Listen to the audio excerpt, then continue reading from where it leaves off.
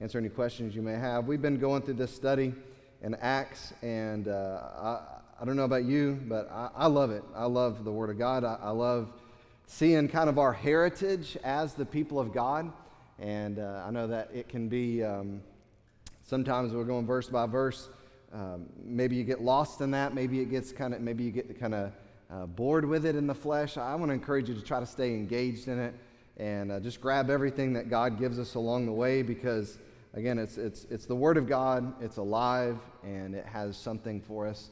No matter how many times we read it, no matter how many times we preach it, it's so vital. So last week we did see something very important in all relationships, but especially in relationships in the church.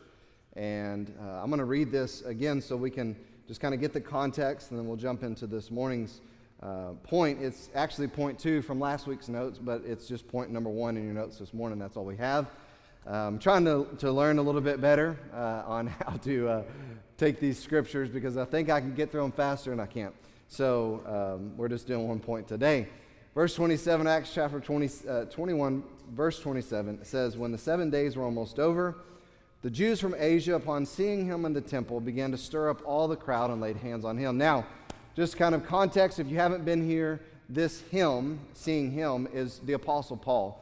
And again, just to kind of catch you up, if you've missed some, if you haven't been here, it's your first time, maybe you forgot from last week, Paul has been on this journey from Asia back to Jerusalem. And there have been people in his life, friends, other co-laborers, people on his team. Everybody's been begging Paul, don't go back to Jerusalem. Please don't go back to Jerusalem. They even said at one point in time, look, the Spirit has told us to tell you, don't go back to Jerusalem. And Paul has been determined all along the way to go back to Jerusalem. It's not because Paul's looking for problems. It's not because Paul's trying to find trouble. He felt like this is exactly what the Holy Spirit was leading him to do. The problems they knew were lying ahead of him, that Paul knew was ahead of him as well, was for the cause of Christ. It wasn't putting himself in a dangerous situation just to do that. He knew he had to go there, and he knew going there for the cause of Christ would definitely bring trouble upon himself specifically.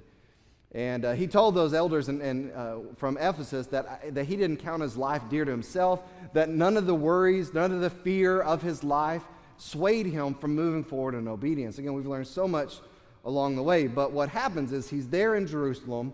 He's fulfilling this vow that he's been asked to fulfill, because he's been in these Gentile nations, he's been with these people, and now the elders there in Jerusalem, of the church of Jerusalem, along with James the pastor, said, hey, you need to fulfill this vow so that you basically keep the peace, so you don't offend these believers who still hold to the law.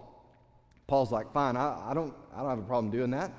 So he's fulfilling this vow, and it says when the 7 days of this fulfillment was almost over, there were some Jews that saw him in Asia that knew who he was, and they saw him in the temple.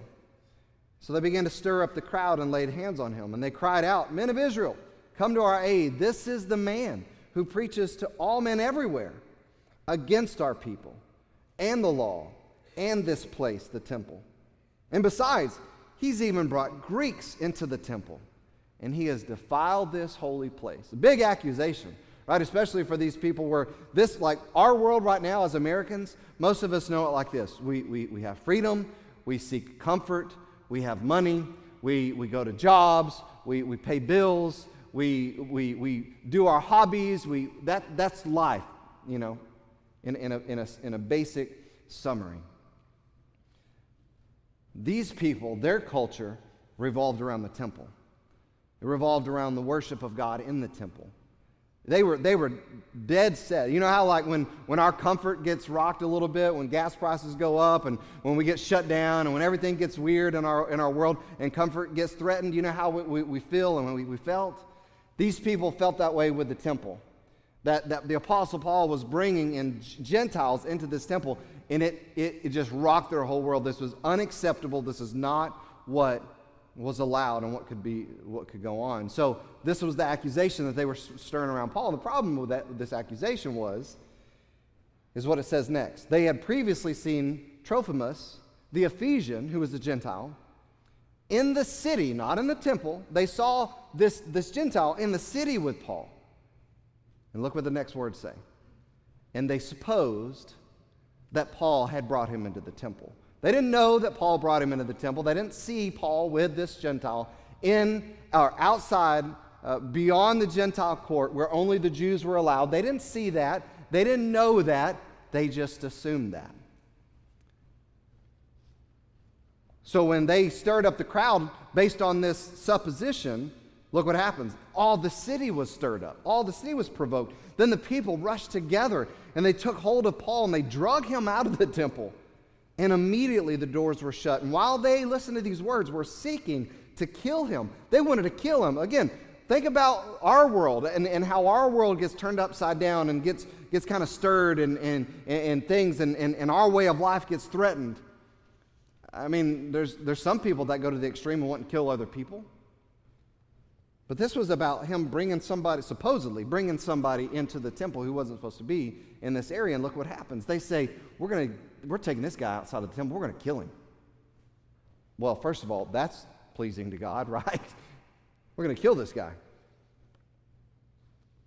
But a report came up to the commander of the Roman cohort that all Jerusalem was confusion. This happened once before. You know the story. Jesus began to stir up this crowd, and the Roman officials wanted to keep the peace so that they didn't lose their power and lose their authority as Roman officials. So what he did is when he heard this, there was confusion going on, he took along some soldiers, and centurions ran down to them. And when they saw the commander and the soldiers, they stopped beating Paul. If you were here last week, I said, that's kind of like when the cops show up on the scene, right? Everybody scatters. That's what happened. They were beating Paul. They were trying to kill him in this beating. And these officials show up, and everybody stopped what they were doing. And this is what we saw. The point last week was this. Misdirected passion is divisive in the church and destructive to leaders. Misdirected passion. These people were stirred up in their passion. They were passionate that Paul was wrong, that the temple was being defiled, that they were right, that they were, again, all of this based off of an assumption. All of this based off of a supposition. And so their passion was misdirected. And what it ended up causing was problems for the leader, the Apostle Paul, and also in the church, because now the heartache and everything else that the team had been experiencing and the believers there were going through was all because of this misdirected passion. These people were stirring up the crowd, and it was hurting people, other people. And I shared this last week that it's a shame when this happens inside the church. These were people outside of the church, stirring up the crowd, and it affected negatively. It negatively affected the church. But it's a shame when that happens inside the church. The reason why this is such a major point is this: many people, I shared last week, have married their politics to their faith. Whether you liberal or conservative or independent, whatever, that people have married that in politics to their faith versus their faith driving everything. Their faith driving what they stand for and what they believe in. Many people have married personal preferences and personal positions to their faith, in so much that this is where I stand on this issue, and that affects their faith versus their faith affecting every aspect of their life. And that's been brought into the church. In these last 2 years, I shared that there's this polarization, and I believe so much misdirected passion because people get stirred up. And all of this misdirected passion and all of this polarization has caused division and destruction in the church. And I shared a few of the things I believe that people have been stirred up about. They've been stirred up about race and racial issues, social justice issues, politics, COVID. It's appalling that these things are being brought into the church to divide the church of the Lord Jesus Christ. Amen. And think about this. As I shared last week, if we get worn with the division that happens because of these issues, can you imagine how Jesus feels? When the church he purchased with his own blood is being separated by temporal issues that have no eternal bearing. Can you imagine the heartache he feels when his people are spatting about things that have nothing to do with the eternal souls of their neighbors? It's just personal preferences and positions. It does have eternal bearing, though, because it affects the unity of the church, which is something Jesus prayed that we would have. that would mimic his and the Father's. If you're a child of God, part of our responsibility is to give every effort to preserve the unity of the body. Christ is the one who unifies us. No matter what color you are, no matter what preferences you have, what kind of music you listen to. Christ unifies us, not politics, not personal positions or preferences. And we talked about last week, if you were here, about how the body, in a few instances in Scripture, is described as our physical bodies. And while parts of our bodies can prefer certain things, and I use the illustration of my wife Rochelle, she can scratch my back lightly, right? And it feels good. I like that. I think she did that yesterday. I'm like a bear, right? But she cannot do that to the bottom of my feet. I was rubbing her feet the other day, and I just touched her toes, and she had that reflex, it tickled. And so I had to embellish the moment because I'm stronger than her. And she was going crazy there, but I restrained from making a miserable moment there. But she can scratch my back. She cannot scratch the bottom of my feet. And I share that illustration because just because there are different preferences in one single body doesn't mean that the body parts dislike, disassociate, and especially don't seek to hurt the other body part. I shared 1 Corinthians chapter 12, and I'm not going to read all of that, but you can read that for yourself, verses 18 through 21. And it says that God has made the body with several members, and each member is distinct in itself. But every member is supposed to support other members so that the body functions exactly how God designs it. It's similar to what it says in Romans chapter 12, and I'll read these two verses. It says, verse 4, "For just as we have many members, like a body does, many body parts," that's what it's saying, "in one body, and all the members do not have the same function. So we, as a spiritual body, who are many, are one body in Christ, and individually members of one another. We are connected to one another in Christ and making up the body of Christ." These religious zealots, again, were misdirected in their passion, and it affected others in their misdirection. And I think it's important for us to be careful on how our emotions affect our attitude and our actions and our speech toward others. I've been meeting with some people recently, and I reminded them that everything that the Bible says to Christians, how we should treat each other, should begin in the home. Right? Like if it says that we should love one another, that should begin in the home. If we should speak with grace, that should begin in our homes.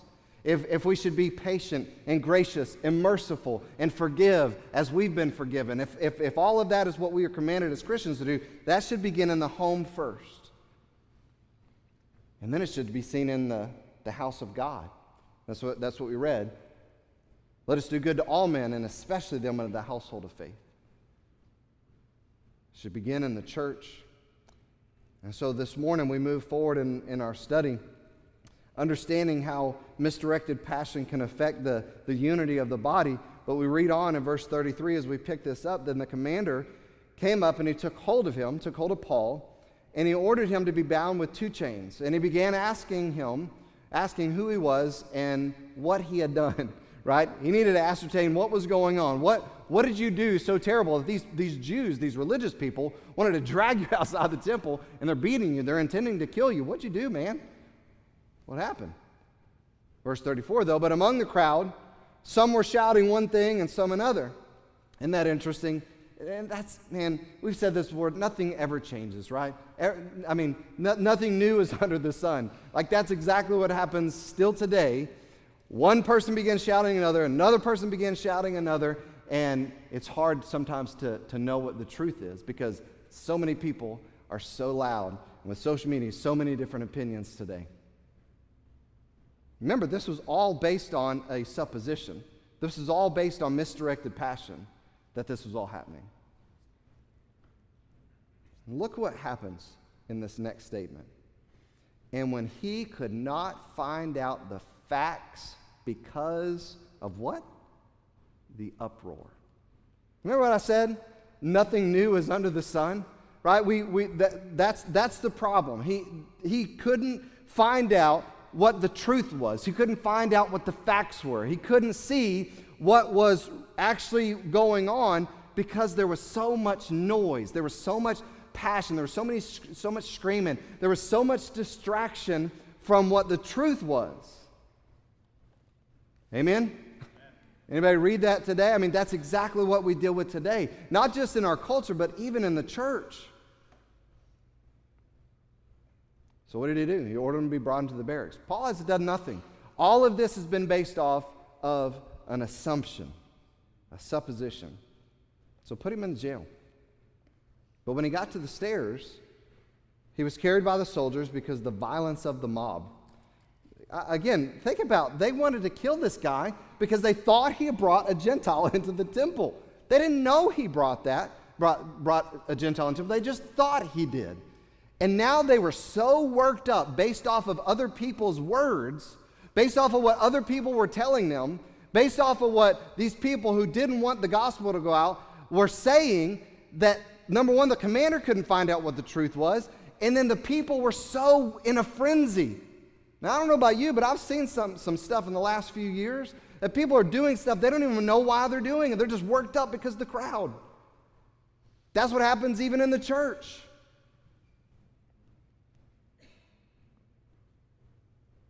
He had to be carried by the soldiers because of the violence of the mob, because the multitude of people following them, shouting, "Away with him." As Paul was about to be brought to the barracks, he said to the commander, "May I say something to you?" It's interesting, right? You want to actually find out from the source. And the commander responds, "You know Greek?"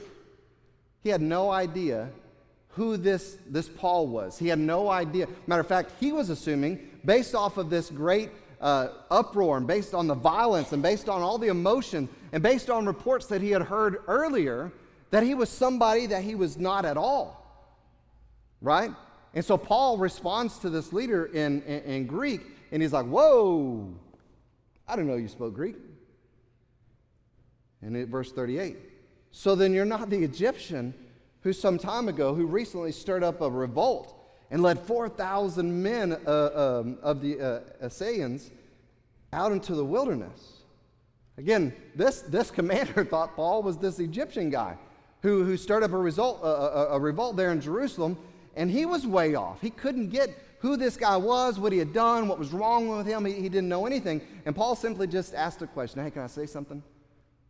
He said, "Whoa, you speak Greek?" Verse 39, but Paul said, "I'm a Jew of Tarsus in Cilicia, a citizen of no insignificant city, and I beg you, allow me to speak to the people." Before we go on, I want to get this point in our notes this morning, and it's this: misperceptions, misunderstandings, and miscommunications are detrimental to people's lives and the life of the church. Misperceptions, misunderstandings, miscommunications are detrimental to people's lives and the life of the church. Put yourself in Paul's shoes. Put yourself there. And maybe you've been there in a similar situation where maybe at your job, people assume certain things because you go to church, maybe in your family, maybe in the church. There's things that are assumed and said and thought based off of misperceptions. Maybe there's a miscommunication, but it's detrimental to people's lives. Can you imagine how this misperception was detrimental to the Apostle Paul right here? Like, he can see, he knew he was going to Jerusalem, and he probably could be in danger for the gospel. People knew who he was, but I can imagine him going through all of this thinking, "Wow, I didn't think it was going to happen like this. wow, I didn't think that this is how it was going to go down. I just thought maybe people would recognize me and they would just want me to stop preaching Jesus like I experienced in every other city. And yeah, stoning. But I mean, everybody's confused. Everybody's worked up over stuff that didn't even happen. This guy, this ruler, this commander, didn't even know who Paul was. Emotions and a lot of noise clouded his understanding. Think about that again. Emotions and a lot of noise clouded his understanding of who Paul was and what he was doing. So there's two things here. These religious zealots were misdirected in their passion, and it affected others in their misdirection. So they were misdirected in their passion and affected others in their misdirection. Again, I think it's so important for us as the people of God to be careful on how our emotions affect our attitude and our actions and our speech towards others. It's so important for us to make sure. We've talked about emotions along the way in this study because we've seen it over and over again. But the second thing we see is these religious zealots who are already misdirected in their passions not only affected other people in their misdirection, but it was causing them to assume false things, and others assume false things. Now get it again. This ruler, not knowing who Paul was, not knowing that he was a Jew, he was about to lock this guy up based on other people's emotions, based on his own misperception and his own misunderstanding. This ruler, this guy who was in charge, was about to lock Paul up and probably sentence him to death based on other people's misdirection, misunderstanding, misperception, miscommunication. And it's easy to say, wow, that's bad, but I want to challenge you this morning because I think we can all be guilty of this in some level, in some way, right? It can happen in the home, right? You know that's the case.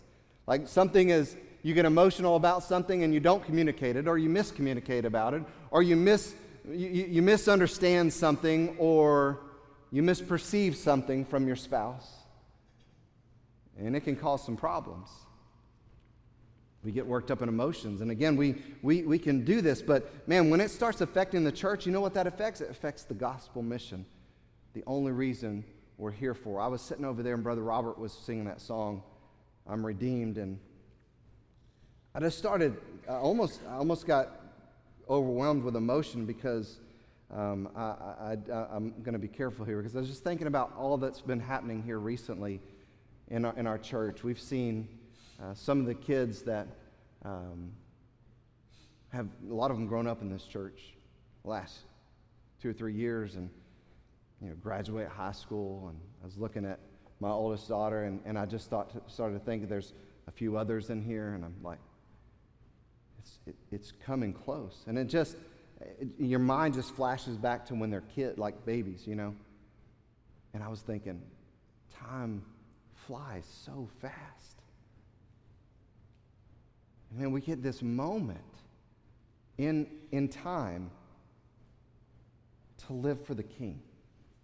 That's what it's about. And man, he lavishes us, the Bible says, daily with his benefits. He loads us daily with his benefits. We have so many blessings in this earth.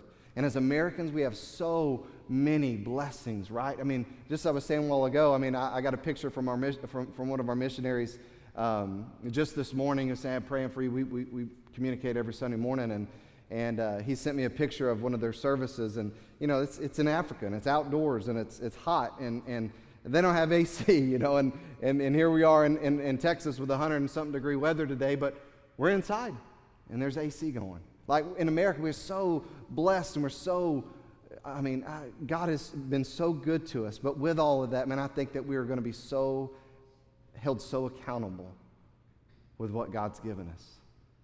And we get this moment in time, as time is fleeting, and we get this moment of time to live for him, to live for the King, to redeem every opportunity for the kingdom of God. We look at situations like this and think, man, we get worked up about some things that really we should not get worked up about. We should be more upset when we find out that somebody said no to Jesus.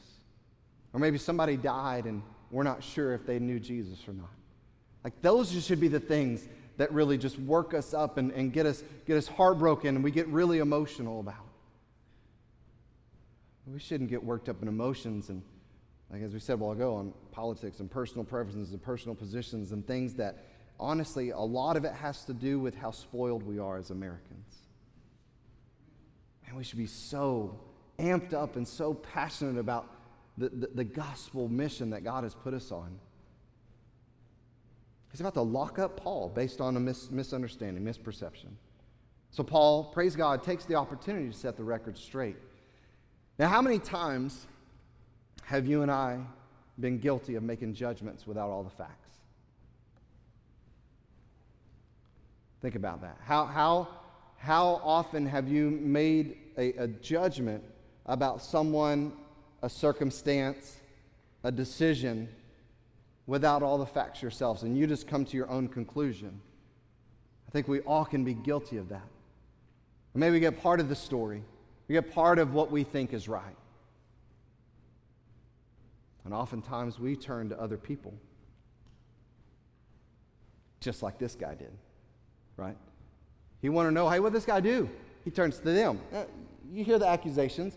You should say, hey, what'd you do, man? He didn't do that. Paul spoke up and said, hey, can I say something? Again, we misperceive and we assume, and often without ever having a conversation with someone, right? Think about this. Have you ever done that? And then think about this. Have you ever done that in the church? You misperceive and you assume something about someone else without ever having a conversation with that person. You come to a conclusion. Maybe you lock them up in the prison of your relationships. You're going to lock them away. You're going to separate from them. You're going to have this division in the body of Christ based on of a misperception and assumption. Again, we lock them up in our hearts and our minds. And we may not be throwing physical stones. We may not be looking to kill our brother and sister in Christ, but we can sure shut people out. And we can throw verbal stones. Maybe not to their face, but maybe at their back. And when we do that, we hinder the fruit of the church. We hinder what God has called us to be and do. Galatians chapter 5, you're called to freedom, brethren. Only do not turn your freedom into an opportunity for the flesh, but use your freedom through love to serve one another. Because the whole law, the law of God, is fulfilled in one word. In the statement, you shall love your neighbor as yourself. But if you bite and you devour one, he's talking to Christians, if you bite and devour one another, you need to take care, be careful, take heed that you're not consumed by what you're going to eat, you're going to destroy one another. He says, but I say, walk in the Spirit. So how do you battle that? How do you battle, throwing stones at each other and shutting each other out and causing division in the church, going off of misperceptions, going off assumptions, not having the unity that Jesus died and prayed for us to have to be an effective body to His glory? How do you fight against that? He says, walk in the Spirit. And you will not carry out the desire of your flesh. Because the flesh sets its desire against the Spirit, and the Spirit against the flesh. Because these two are in opposition to one another, so that you may not do the things that you please. But if you are led by the Spirit, you're not under the law. Now the deeds of the flesh are evident. Here's what it looks like. So, well, how do I know if I'm in the flesh? How do I know I'm in the Spirit? Here's what it looks like to be in the flesh. Immorality, impurity, sensuality, those are sexual sins. Verse 20, idolatry, sorcery, enmities, hostilities, strife,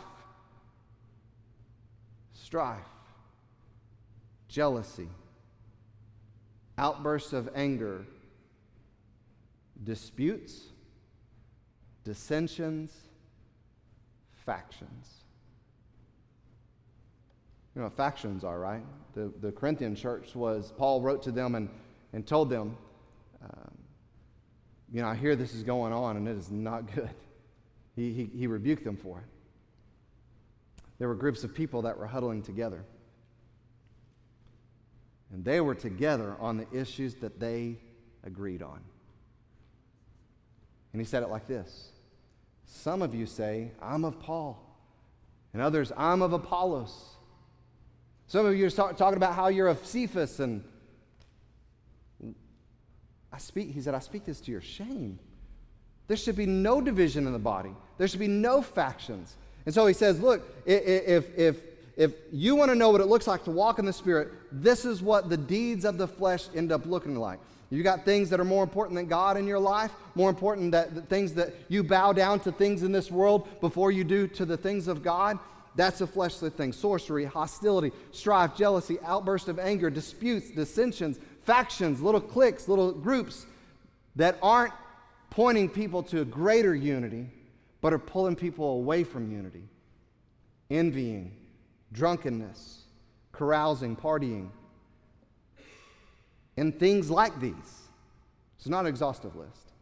Of which I forewarned you, just as I have forewarned you, that those who practice such things will not inherit the kingdom of God. If this is what your life looks like, you really got to check your salvation. Because the Spirit looks different. The fruit of the Spirit, what it looks like in a person's life who's walking in the Spirit, who the Spirit indwells and the Spirit controls, and in a person who's yielded to the Spirit, it looks like this. It looks like love and joy and peace and patience, kindness, goodness, faithfulness, gentleness, and self-control. And against these things, there is no law.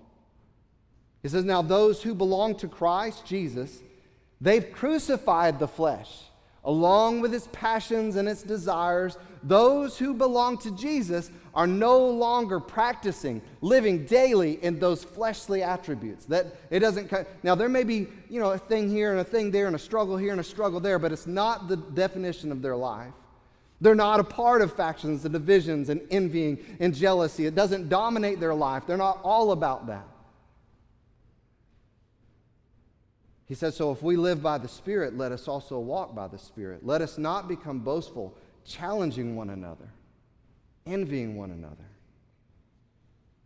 Again, I encouraged a couple people with these verses recently, and it's our charge today, verse 17 of Ephesians chapter 4. Now this I say and testify to the Lord, that you must no longer walk as the Gentiles do in the futility of their minds. They are darkened in their understanding, alienated from the life of God because of the ignorance that is in them due to the hardness of their hearts. So look, you can't live like the world lives. They're doing that because their heart is still darkened and hard. They've become callous and they've given themselves up to sensuality, greedy to practice every kind of impurity. But that is not the way you learn to follow Christ. It's not how you learn Christ himself. Assuming that you've heard about him and were taught in him as the truth is in Jesus. Here's what you learned if you truly heard about Jesus and how to follow Jesus and what it was to be a follower of Jesus, a disciple of Jesus. Here's what you learned. To put off your old self, which belongs to the former manner of your life, the way you used to live, and is corrupt through deceitful desires. And you learn to be renewed in the spirit of your minds and to put on the new self, that's created after the likeness of God in true righteousness and holiness. Therefore, having put away falsehood, let each one of you speak truth with his neighbor, because we're members, we're body parts, put together as one of another. So, with that being the truth, you're going to get emotional. There's going to be things that frustrate you and even get you angry, but don't sin in that anger. Don't talk about someone. Don't treat someone ugly. Don't try to lock them up, stone them, any of those things. Don't act in your anger. You can be angry, just don't sin in the anger. And don't let the sun go down in your anger. That way you don't give any opportunity to the devil. And let the thief no longer steal, but rather let him labor doing honest work with his own hands, so that he may have something to share with anyone in need. Let no corrupting talk, what that means is no destructive talk, come out of your mouths. But as a child of God who's been renewed in the spirit of mind, who's put off the former deeds, who no longer lives like those people in the world, let no corrupting talk come out of your mouth, but only words that are good for building up. that's fitting for the occasion, so that it gives grace to those who hear. And do not grieve the Holy Spirit of God, by whom you were sealed for the day of redemption.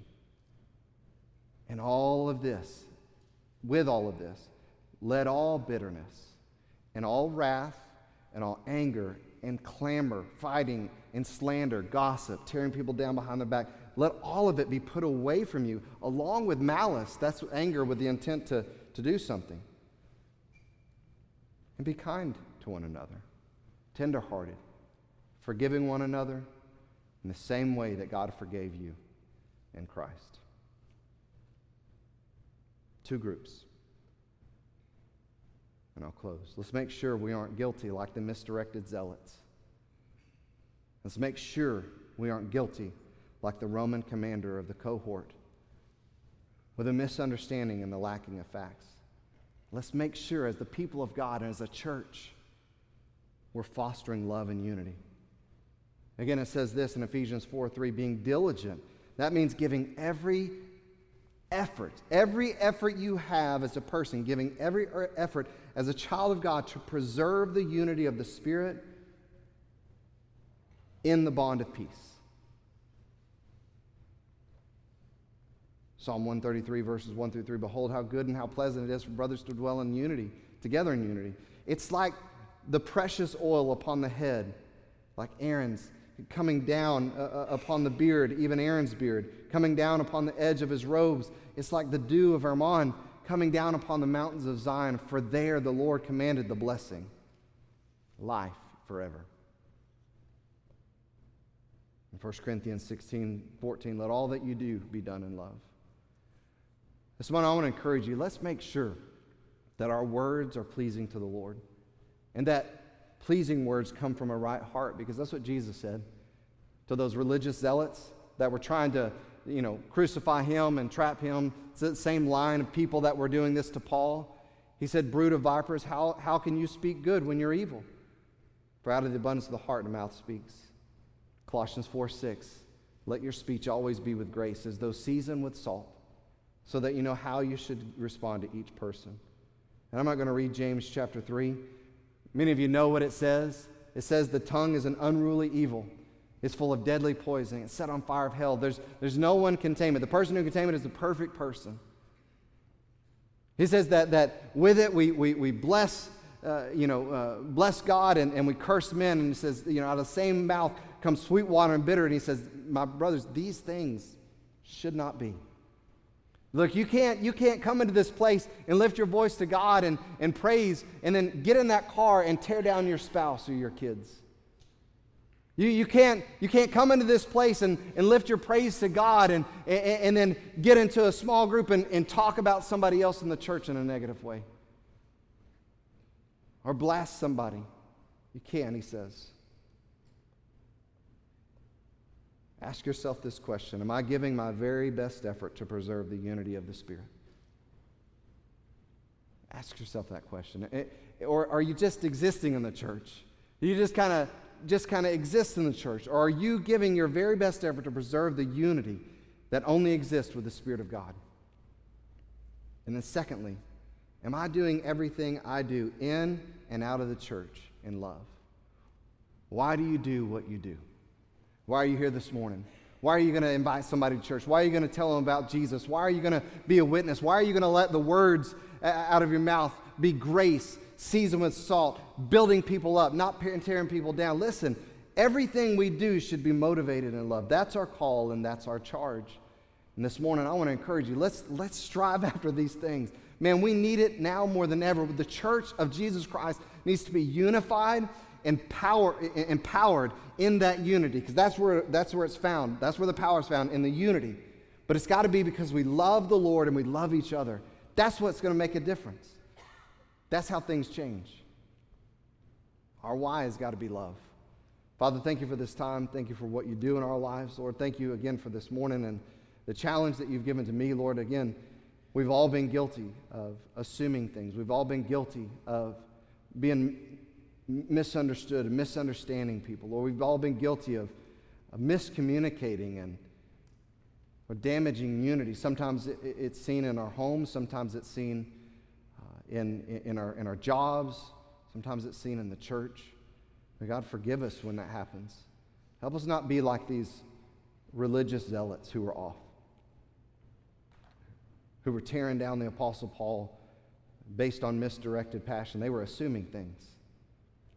And help us not be like this Roman commander who was misunderstanding, didn't even know who Paul was, and was about to send him to prison and probably to death based off a misunderstanding. Lord, help us be your church. Help us be your people, walking in your spirit, unified in your spirit, so that we can be effective in this world. We look around at the news, the headlines, we read everything that's going on, and we get frustrated, we get brokenhearted, we don't know what to do. Sometimes we lash out. But God, help us understand the only thing that's going to change this world, you gave it to us already, it's the gospel. And we've been entrusted to share it with the world, and I pray that we would be passionate about that because we're passionate about you. And Lord, if there's somebody here this morning that has never entered into that relationship because maybe they didn't know how much you loved them, maybe they don't realize that you sent your son to die on a cross for their sins. He paid the price for their sins on the cross, and he was put in a grave, and 3 days later he rose again, and he offers life to all who repent and believe in him alone. Maybe there's somebody that's going off a hope that they're going to be good enough one day to make it to heaven. I pray they would understand you've said that there's none righteous, no, not one, that all have sinned and fall short of the glory of God. Nobody can be good enough. And that's why you died in our place. Again, if there's somebody here, or maybe even watching online that has never surrendered their life, trusting you, I pray they would do that before today's over. I pray that they would do that before they leave this place. I praise you for it, Lord. Help us respond rightly now in Jesus' name. Amen. If you'll stand. As he plays, I want to encourage you to come.